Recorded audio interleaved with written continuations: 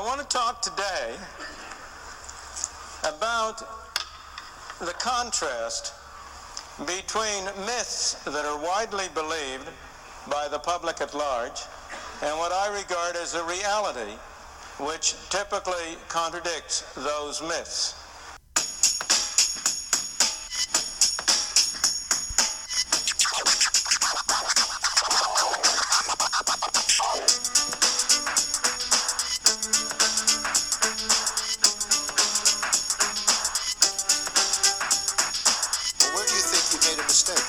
I made a mistake in presuming that the self-interest of organizations, specifically banks and others, were such as that they were best capable of protecting their own shareholders. I have a follow-up question, which is, if economy is a science, why isn't there just one right answer? Capitalism, God's way of determining who is smart and who is poor.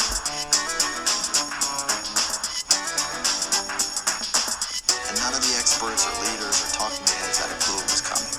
I'm guessing most of you still don't really know what happened. Yeah, you got a soundbite you repeat so you don't sound dumb, but come on. Oh, how about that?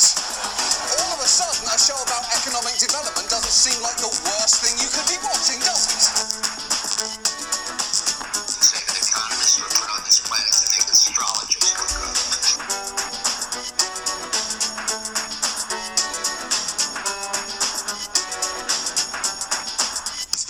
Stupid. Hey there, everyone. I'm Dave Yost, and welcome to Okay, Let Me Tell You Why You're Wrong. This week, we're back on to Adam Smith's The Wealth of Nations with Book 1, Chapter 11 of The Rent of Land. Just like last chapter, this one is pretty massive, at least as far as page count, so I will be breaking it up into at least 2 parts, maybe 3 if we need to. Going back, Smith has broken the economy up into 3 basic parts: wages of labor, profits of stock, and rent of land. To Smith, these were the 3 main ways that people make money, and of course, he then set out to expand on each one of them in its own chapter, which brings us back to our chapter today. We're now covering, in the greatest detail that over 140 pages will allow, the rent of land. So, a lot to cover. Let's jump right in with Smith's own words. He starts the chapter off by saying, quote, "Rent, considered as the price paid for the use of land, is naturally the highest which the tenant can afford to pay in the actual circumstances of the land. In adjusting the terms of the lease, the landlord endeavors to leave him no greater share of the produce than what is sufficient to keep up the stock, from which he furnishes the seed, pays the labor, and purchases and maintains the cattle and other instruments of husbandry, together with the ordinary profits of farming stock in the neighborhood. This is evidently the smallest share with which the tenant can content himself without being a loser, and the landlord seldom means to leave him any more. Whatever part of the produce, or what is the same thing, whatever part of its price, is over and above this share, he naturally endeavors to reserve to himself as the rent of his land, which is evidently the highest the tenant can afford to pay in the actual circumstances of the land.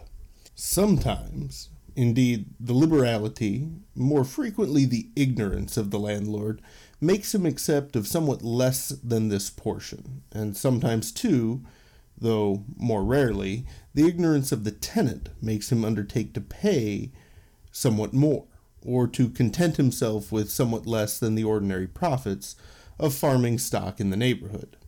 This portion, however, may still be considered as the natural rent of land, or the rent for which it is naturally meant that land should be, the most part, be let. Now, Smith carries a pretty low regard for landowners collecting rent throughout the entirety of the Wealth of Nations. He usually characterizes them as earning money by doing nothing, whereas laborers work for their wages and holders of stock invest with the chance of failure for their profits. Those who charge rent simply insist on being paid money for the use of their land. In fairness to landlords, at some point it can be assumed that they purchased the land and thus made a kind of investment in it. Also, the process of rent allows the people using the land to begin their business endeavor without first having to save up enough money to purchase the land outright. So there are economic advantages to be had from such an arrangement. I am convinced that, and we'll have to get someone on as a guest who's actually an expert in the life of Adam Smith to confirm this, but I'm convinced that at some point in his life, Smith had a bad run-in with a landlord and has allowed it to shape a permanent bias against the entire idea of land ownership throughout his works. But I suppose that it should be said that some of Smith's reservations about rent are well-founded. His broad overview of the issue is this: the rent of land, therefore considered as the price paid for the use of the land, is naturally a monopoly price. It is not at all proportioned to what the landlord may have laid out upon the improvement of the land, or to what he can afford to take, but to what the farmer can afford to give. And in this, Smith makes what I think is a pretty important point. Rent, and he's mainly talking about the rent of land for farming, but it does have parallels across all rented land. Rent doesn't seem to function in the same way as say, producing or selling commodities. If land usage were treated in the same way as everything else, there would be an assessment of supply and demand, and a market price for a given piece of land would be concluded based on a number of factors that might raise or lower the price. But as Smith points out, that's not really how it seems to work. The price isn't derived from the land as it is, but rather from what the land might produce. This different arrangement then goes on to affect the end price of the commodities produced from that land, but it does so in a very different way and in a very different direction than other variables that we've already observed. Whereas, if the wages of labor are raised, the end price of the product must be raised to absorb that increase. Rent operates in the exact opposite way, with higher prices for the commodity determining higher rent. Smith puts it this way, quote, "Rent, it is to be observed, therefore, enters into the composition of the price of commodities in a different way from wages and profit. High or low wages and profit are the causes of high or low price. High or low rent is the effect of it. It is because high or low wages and profit must be paid in order to bring a particular commodity to market that its price is high or low. But it is because its price is high or low, a great deal more or very little more or no more than what is sufficient to pay those wages and profit, that it affords a high rent, or a low rent, or no rent at all." And we get into the meat of the chapter here. Smith starts us off with this core premise, which is that the most basic way of assessing the value of land is by its ability to be used for agriculture. Now, that may seem weirdly outdated, a relic of thinking from the pre-industrial age, but don't forget that Smith was living at the dawn of the Industrial Revolution, and clearly he recognized that there was a major sea change happening based on his writing in all of the previous chapters we've covered so far. The way Smith squares this circle is by recognizing that despite a shift towards industrialization, food is essentially the primary driver of the economy. If you've ever studied psychology, you've probably seen Maslow's hierarchy of needs. It's a pyramid with a person's most basic needs for sustaining life at the bottom, and as you work your way up, the needs become more and more focused on completeness rather than just survival. Anyway, at the base of Maslow's hierarchy are our most basic needs, and those are food, water, and shelter. At our core, the things we need just to not die, are food, water, and shelter. So it would then stand to reason that the central pillar of our economic system, the thing that provides the base for everything else, is providing food, water, and shelter. They're the products that we basically have no elasticity of demand for. We need them above all others. Having an iPhone doesn't do much for you if you don't also have food. And it's by this logic that Smith places agriculture as the basis of all land valuation. Think of it this way. If we found ourselves on the island from the show Lost, and instead of getting into mystery box adventures and dealing with the Dharma organization, we decided that we're just going to have to start up a society and live out our lives on that island. We're going to have to start by divvying up the land into its needed uses. And the first thing that we're going to determine is how much of it needs to be set aside for growing food. Now, if the island is small and our group is large, then it's possible that we have to use 100% of the available land for growing food, because our need for food is non-negotiable. Of course, if the island is big enough to grow sufficient food to feed everyone, then any additional unused land can then be allocated to other things, but the cultivation of food takes priority. Based on that idea, Smith tells us that all land value, and thus rent, is based on the potential to be used for agriculture. He says, quote, "As men, like all other animals, naturally multiply in proportion to the means of their subsistence, food is always more or less in demand. It can always purchase or command a greater or smaller quantity of labor, and somebody can always be found who is willing to do something in order to obtain it. The quantity of labor, indeed, which it can purchase is not always equal to what it could maintain if managed in the most economical manner, on account of the high wages which are sometimes given to labor. But it can always purchase such a quantity of labor as it can maintain, according to the rate at which that sort of labor is commonly maintained in the neighborhood. But land is, in almost any situation, produces a greater quantity of food than what is sufficient to maintain all the labor necessary for bringing it to market. In the most liberal way in which that labor is ever maintained, the surplus, too, is always more than sufficient to replace the stock which employed that labor, together with its profits. Something, therefore, always remains for a rent to the landlord." So because farmland can typically provide more food than it takes to sustain the labor that works there, food can then be brought to the market and sold to others.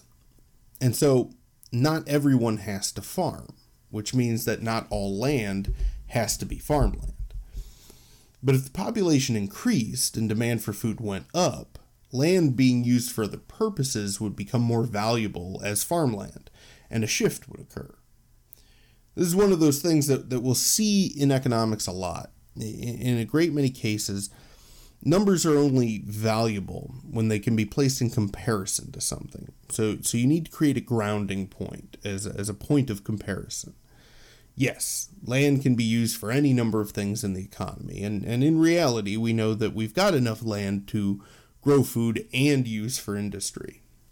But when crafting a method for valuing that, we need to create a known grounding point to then see comparative value based on it. That's what Smith is doing here. It's not arbitrary. His logic holds in that food is so essential that our elasticity for everything else is based around if we have enough food available. He's just pointing out that every other use of land must be in higher demand than food for it to even happen. He then goes on to point out that since rent is tied to the profits of the land, then there would naturally be lower rents on more remote pieces of farmland due to the higher costs associated with getting products to market. However, this is changing in his day, because as canals and roads are built and improved, those added expenses are going down, and so the rents are going up. About 15 years ago, Thomas Friedman wrote a book about the effect that improved communication and transportation were having on the world, essentially making the economic playing field more level. Hence its title, The World is Flat. Well, Friedman did very well with that book. It was very popular when it came out. But it can't be called an original idea, because clearly Smith said it first. Now, the rest of this section of the chapter is a lot of variations on a theme. Smith does this a lot through the book, and I'm pretty sure you may have noticed by now. He states his view, then proceeds to back it up and offer examples and alternatives. In some of the chapters, I've kind of rolled them all together to avoid the topic becoming tedious, but here some of these offer interesting variations on the bigger theory. So I figured I'd get into most of them. The first one is that land used to grow corn yields more food per acre than land used to graze cattle. For this reason, meat is more expensive than corn. One quick note here, when Smith uses the term corn here, he's actually referring to wheat. But I guess at the time, corn was what the British were calling wheat. The reason Smith points out the different yields and their different prices is because he wants to show that these two foodstuffs do not have any kind of intrinsic price, but rather that their price is based, in line with his idea of land valuation, on yield. He points out that in a pre-agrarian society, or even just a place that has never typically grown crops, meat would be cheaper than corn, because to get high yields of corn, investments of time and effort would have to be put into getting the land prepared to sustainably grow crops, while grazing land is really just wild grass for cattle to eat. Basically, if you're a society that doesn't know the first thing about farming, your yields of food will be higher if you leave the land for cattle to graze, since all you have to do is catch the cattle, rather than trying to turn it all into farmland, where you're going to have to go through the painful process of trial and error to learn how to efficiently and effectively farm. If you do learn how to farm, though, the yield will change, and your land will be better used to grow corn than to graze cattle. Thus, the price of corn will drop as the supply goes up, and the price of meat will go up as the relative supply goes down. Again, this is meant to make it clear that the price of agricultural goods is based not on the good itself, but rather on its overall supply in the marketplace. And so, the use of land is based on what can provide the adequate supply. He also notes an exception to this when population numbers get so high as to require the importation of food. He says, quote, "Particular circumstances have sometimes rendered some countries so populous that the whole territory, like the lands in the neighborhood of a great town, has not been sufficient to produce both the grass and the corn necessary for the subsistence of their inhabitants. Their lands, therefore, have been principally employed in the production of grass, the more bulky commodity, and which cannot be so easily brought from a great distance. The corn, the food of the great body of the people, has been chiefly imported from foreign countries. Holland is at present in this situation, and a considerable part of ancient Italy seems to have been so during the prosperity of the Romans. To feed well, old Cato said, as we are told by Cicero, was the first and most profitable thing in the management of a private estate. To feed tolerably well, the second, and to feed ill, the third. To plow, he ranked only in the fourth place of profit and advantage. Tillage, indeed, in that part of ancient Italy, which lay in the neighborhood of Rome, must have been very much discouraged by the distributions of corn, which were frequently made to the people, either gratuitously or at a very low price. The corn was brought from the conquered provinces, of which several, instead of taxes, were obliged to furnish a 10th part of their produce as at a stated price, about 6 pence a peck to the republic. The low price at which this corn was distributed to the people must necessarily have sunk the price of what could be brought to the Roman market from Latium, or the ancient territory of Rome, and must have discouraged its cultivation in that country. There are a couple of pages where he then compares prices of meat from the last 100 years, and it's these kinds of tangents where I find it hard to blame anyone who gives up on reading this book. What he's working up to, though, through all of this, is the fact that based on yields, and this is what I mentioned before about wanting to find the grounding point to make all other comparisons meaningful. So based on yields, all land value, and thus all rents, are based on those of corn land or wheat land. Quote, "In all great countries, the greater part of the cultivated food for cattle, the rent and profit of these regulate the rent and profit of all other cultivated land. If any particular produce afforded less, the land would soon be turned into corn or pasture, and if any afforded more, some part of the lands in corn or pasture would soon be turned to that produce." Then, going on to explore some interesting variations, Smith gets onto vineyards, as it was considered at the time that vineyards were more valuable and more profitable than most other kinds of agriculture. Where this becomes interesting is in the fact that Smith observes that in France, laws had been put into place to preserve the profits of their vineyards by prohibiting the creation of any new vineyards. Now, this law, enacted in 1731, was, on its face, meant to preserve the quality and renown of French wine. In order to establish a new vineyard, one would have to get approval from the king after a very lengthy inspection of the land to certify that it was fit to grow the grapes that would become French wine. In reality, all this served to do was to create an artificial supply shortage. People wanted French wine, and that demand drove prices high enough that it would motivate French farmers to set aside part of their farmland to become vineyards. And had they been allowed to do so, the extra supply would have met the demand and the price would have gone down. Well, the established vineyards were enjoying the higher prices that their wines were fetching without having to do any additional work. So to prevent the influx of additional supply, they petitioned the king to limit who could enter the market.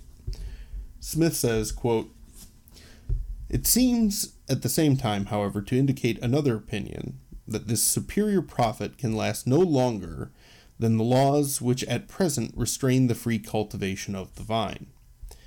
In 1731, they obtained an order of council prohibiting both the planting of new vineyards and the renewal of those old ones, of which the cultivation had been interrupted for 2 years, without a particular permission from the king, to be granted only in the consequence of an information from the intendant of the province, certifying that he had examined the land, and that it was incapable of any other culture. The pretense of this order was the scarcity of corn and pasture, and the superabundance of wine. But had this superabundance been real, it would, without any order of the council, have effectually prevented the plantation of new vineyards, by reducing the profits of this species of cultivation below their natural proportion to those of corn and pasture. With regard to the supposed scarcity of corn occasioned by the multiplication of vineyards, corn is nowhere in France more carefully cultivated than in the wine provinces, where the land is fit for producing it, and in Burgundy, Guinea, and upon Languedoc. The numerous hands employed in the one species of cultivation necessarily encourage the other, by affording a ready market for its produce. To diminish the number of those who are capable of paying for it is surely a most unpromising expedient for the encouraging the cultivation of corn. It is like the policy which would promote agriculture by discouraging manufacturers." And of course, to the argument that allowing anyone to grow grapes would somehow lead to a lot of bad wine, we already know that the market would sort that kind of thing out. with the bad wines not being purchased, thus forcing the farmers making them to convert their land back to something besides vineyards. Smith makes a good point about the direction of the quality and profits here. He says, quote, "Whatever it be, the greater part of it goes to the rent of the landlord.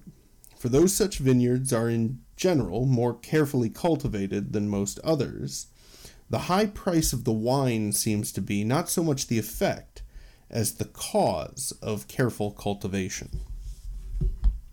He then wraps up this section focused on comparing agriculture to agriculture with this. He says, quote, "It is in this manner that the rent of cultivated land of the greater part of other cultivated land, no particular produce can long afford less, because the land would immediately be turned to another use. And if any particular produce commonly affords more, it is because the quantity of land which can be fitted for it is too small to supply the effectual demand. In Europe, corn is the principal produce of land which serves immediately for human food.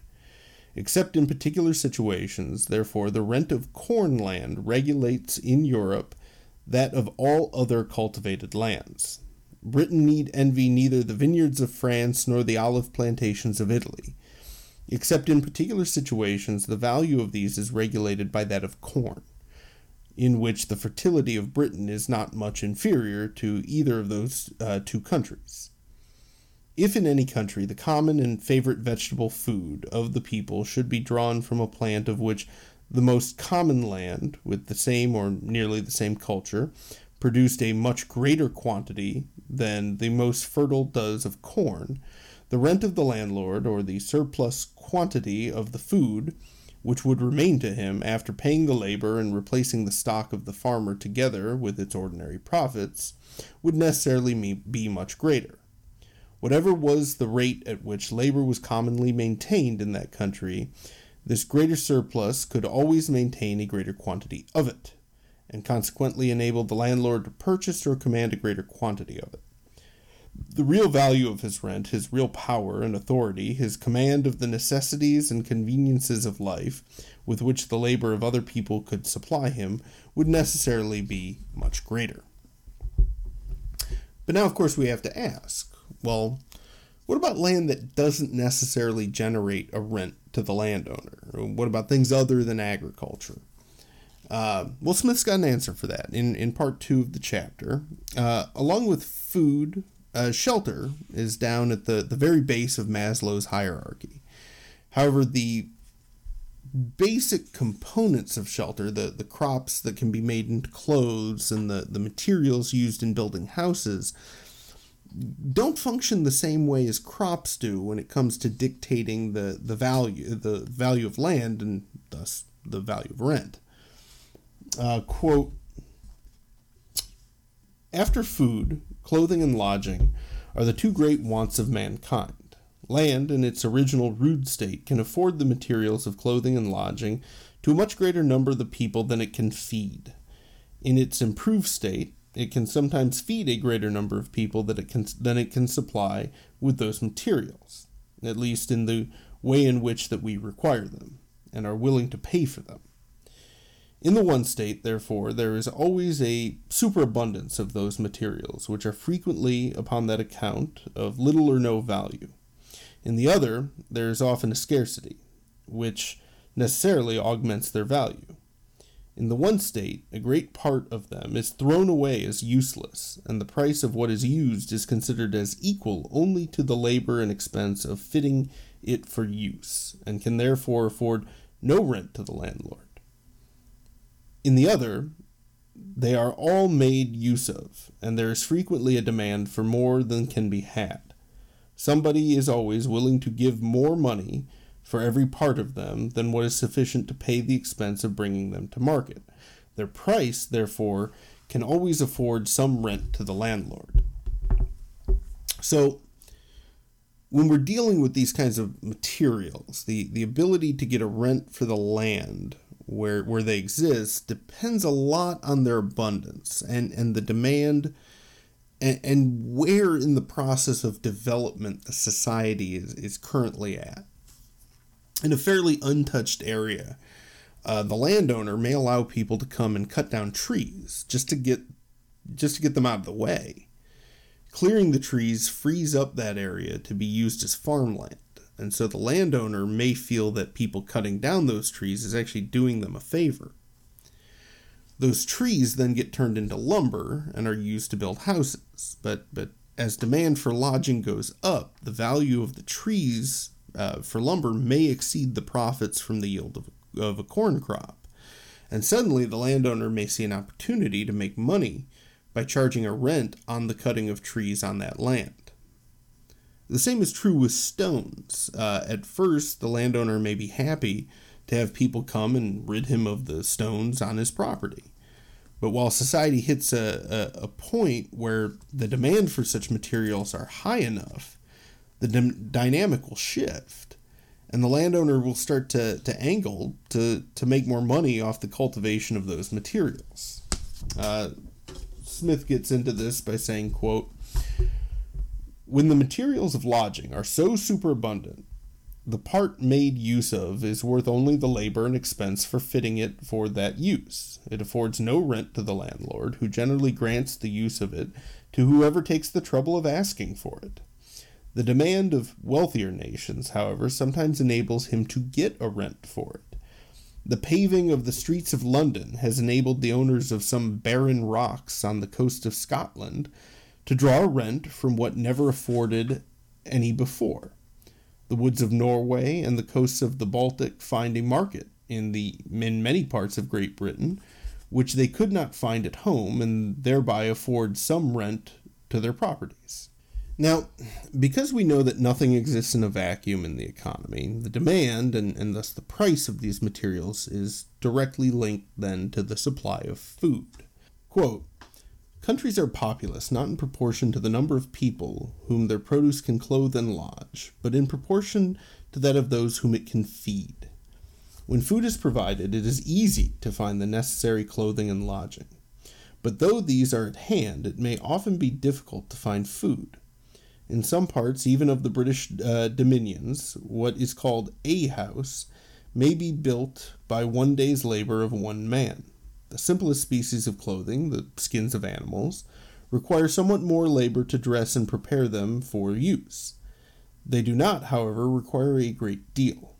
Among savage and barbarous nations, 1/100th or little more than 100th part of the labor of the whole year will be sufficient to provide them with such clothing and lodging as satisfy the greater part of the people. All the other 99 parts are frequently no more than enough to provide them with food.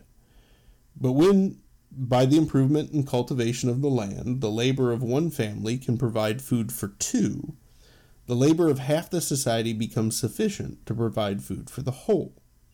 The other half, therefore, or at least the greater part of them, can be employed in providing other things, or in satisfying the other wants and fancies of mankind." Smith further expands this into the divide between rich and poor. He mentions that, generally speaking, there's no great difference in demand for food between rich people and poor people. We all need about the same amount of food to sustain us. And there's nothing that comes with being rich that suddenly makes you want to eat remarkably more. You may want different kinds of food, but you're not going to go from eating 3 meals a day to 30 meals a day just because you have more money. Instead, you're going to use that money to buy more things, a bigger house, more furniture, luxuries, various entertainments, and that's where the increased demand for other raw materials comes from. That is all to further reiterate his point that food is the constant by which demand for all other items can be measured. Once there's an adequate supply of food, then demand will increase for other things, which will in turn create a demand for labor to make those things, which will then provide more people with adequate wages to purchase things other than basic life subsistence, and so on. Quote, "Food is in this manner not only the original source of rent, but every other part of the produce of land which afterwards affords rent derives that part of its value from the improvement of the power of labor in producing food by means of the improvement and cultivation of land. This then gets us into the potential for rent when it comes to mining. Now, Smith's contention here is that mining, specifically for coal, isn't profitable enough to warrant a rent on the land being mined. Essentially, the returns on coal mining are so little as to cover only the wages and labor and to provide the necessary profits to the holders of stock, that there's nothing left over, and so the rent of land for this kind of mining is basically zero. Now, this situation has changed somewhat since the late 18th century, as at the time, coal was used exclusively as a heat source, and in fact had, according to Smith, a more preferred substitute in wood. Smith mentioned several times that wood is seen as preferable to coal for heating because burning coal leaves a lot of residue. So from his time, if the price of coal were high enough to warrant a rent of the land it's being mined on, then that higher price would cause people to substitute away to wood, which they'd rather use anyway, and force the price of coal back down. Things are, of course, different today, as coal is not just used as a heat source, but primarily used now as a fuel for generating electricity, which we all have a fairly low elasticity of demand for. Our modern world doesn't really work without electricity, so we're willing to take and to pay for whatever fuel gets us a constant flow of electricity, which of course allows the price to rise to a point where there might be significantly more left over to cover a rent of the land. Where I think this whole bit about mining really gets interesting, though, is when Smith transitions from coal to the mining of precious metals. And we get a little glimpse into the nature of a global economy and the effects that it can have on local markets. Quote, "That of a metallic mine depends more upon its fertility and less upon its situation. The coarse and still more the precious metals, when separated from the ore, are so valuable that they can generally bear the expense of very long land and of the most distant sea carriage.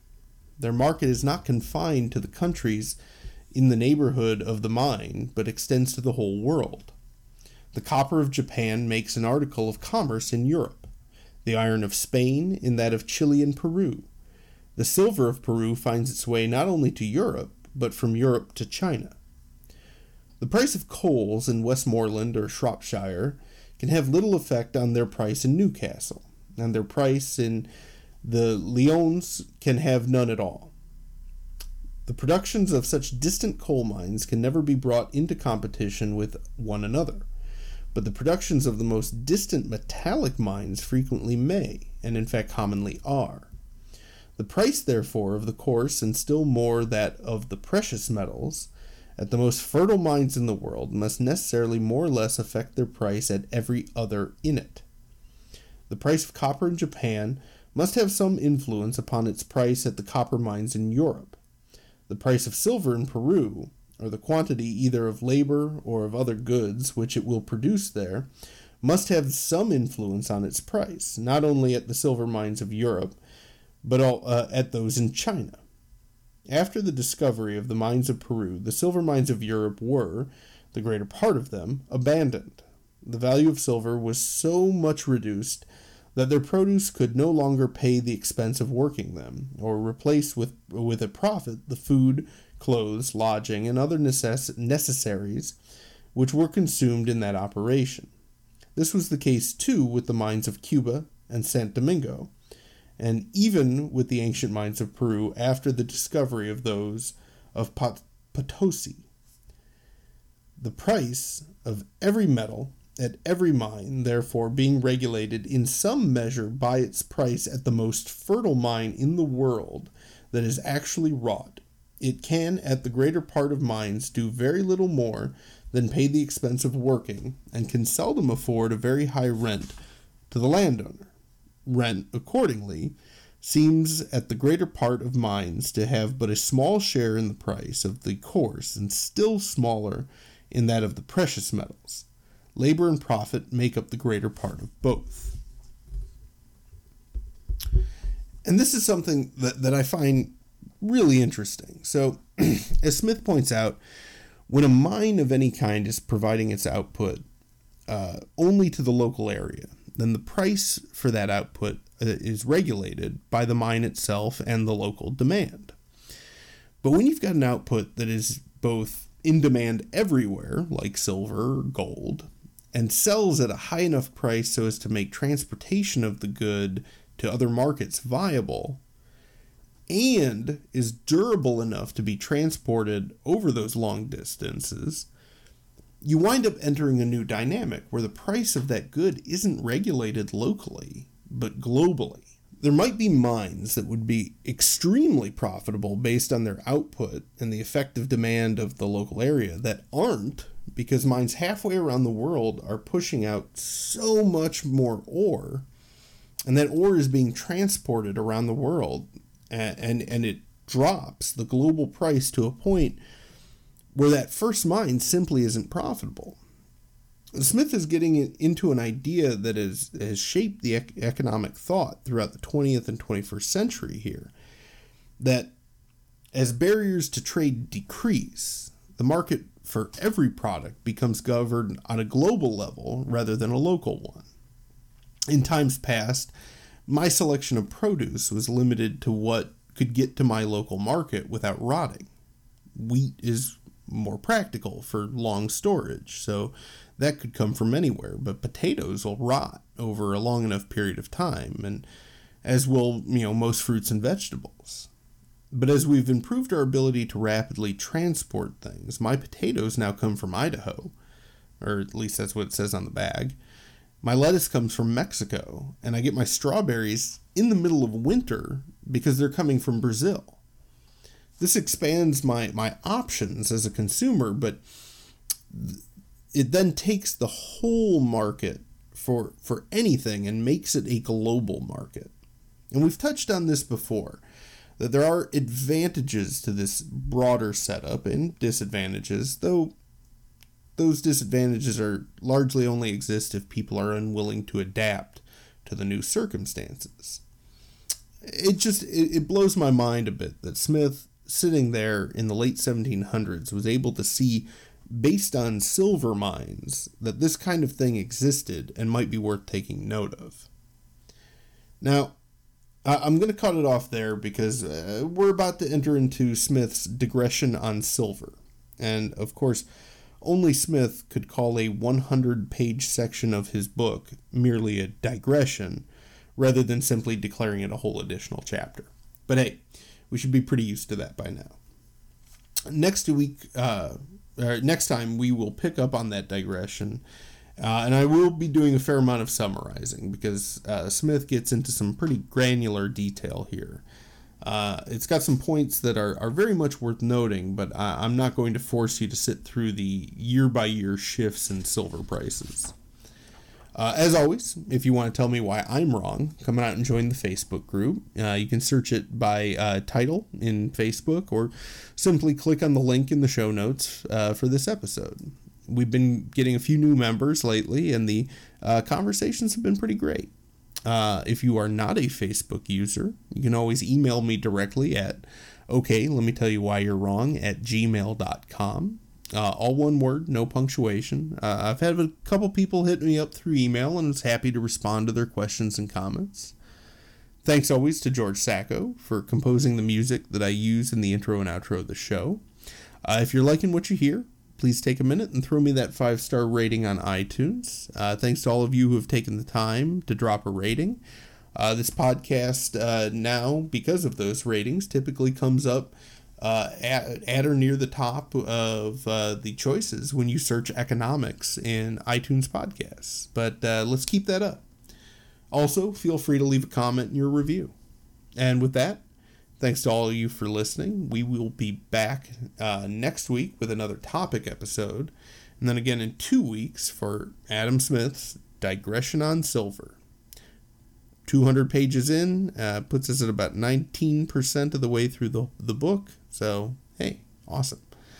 With that, I'm Dave Yost, and this has been Okay. Let me tell you why you're wrong. As a karate expert, I will not talk about anyone up here because our children can't afford to live anywhere. Nowhere. There's nowhere to go. Once again, why? You said it, the rent is too damn high.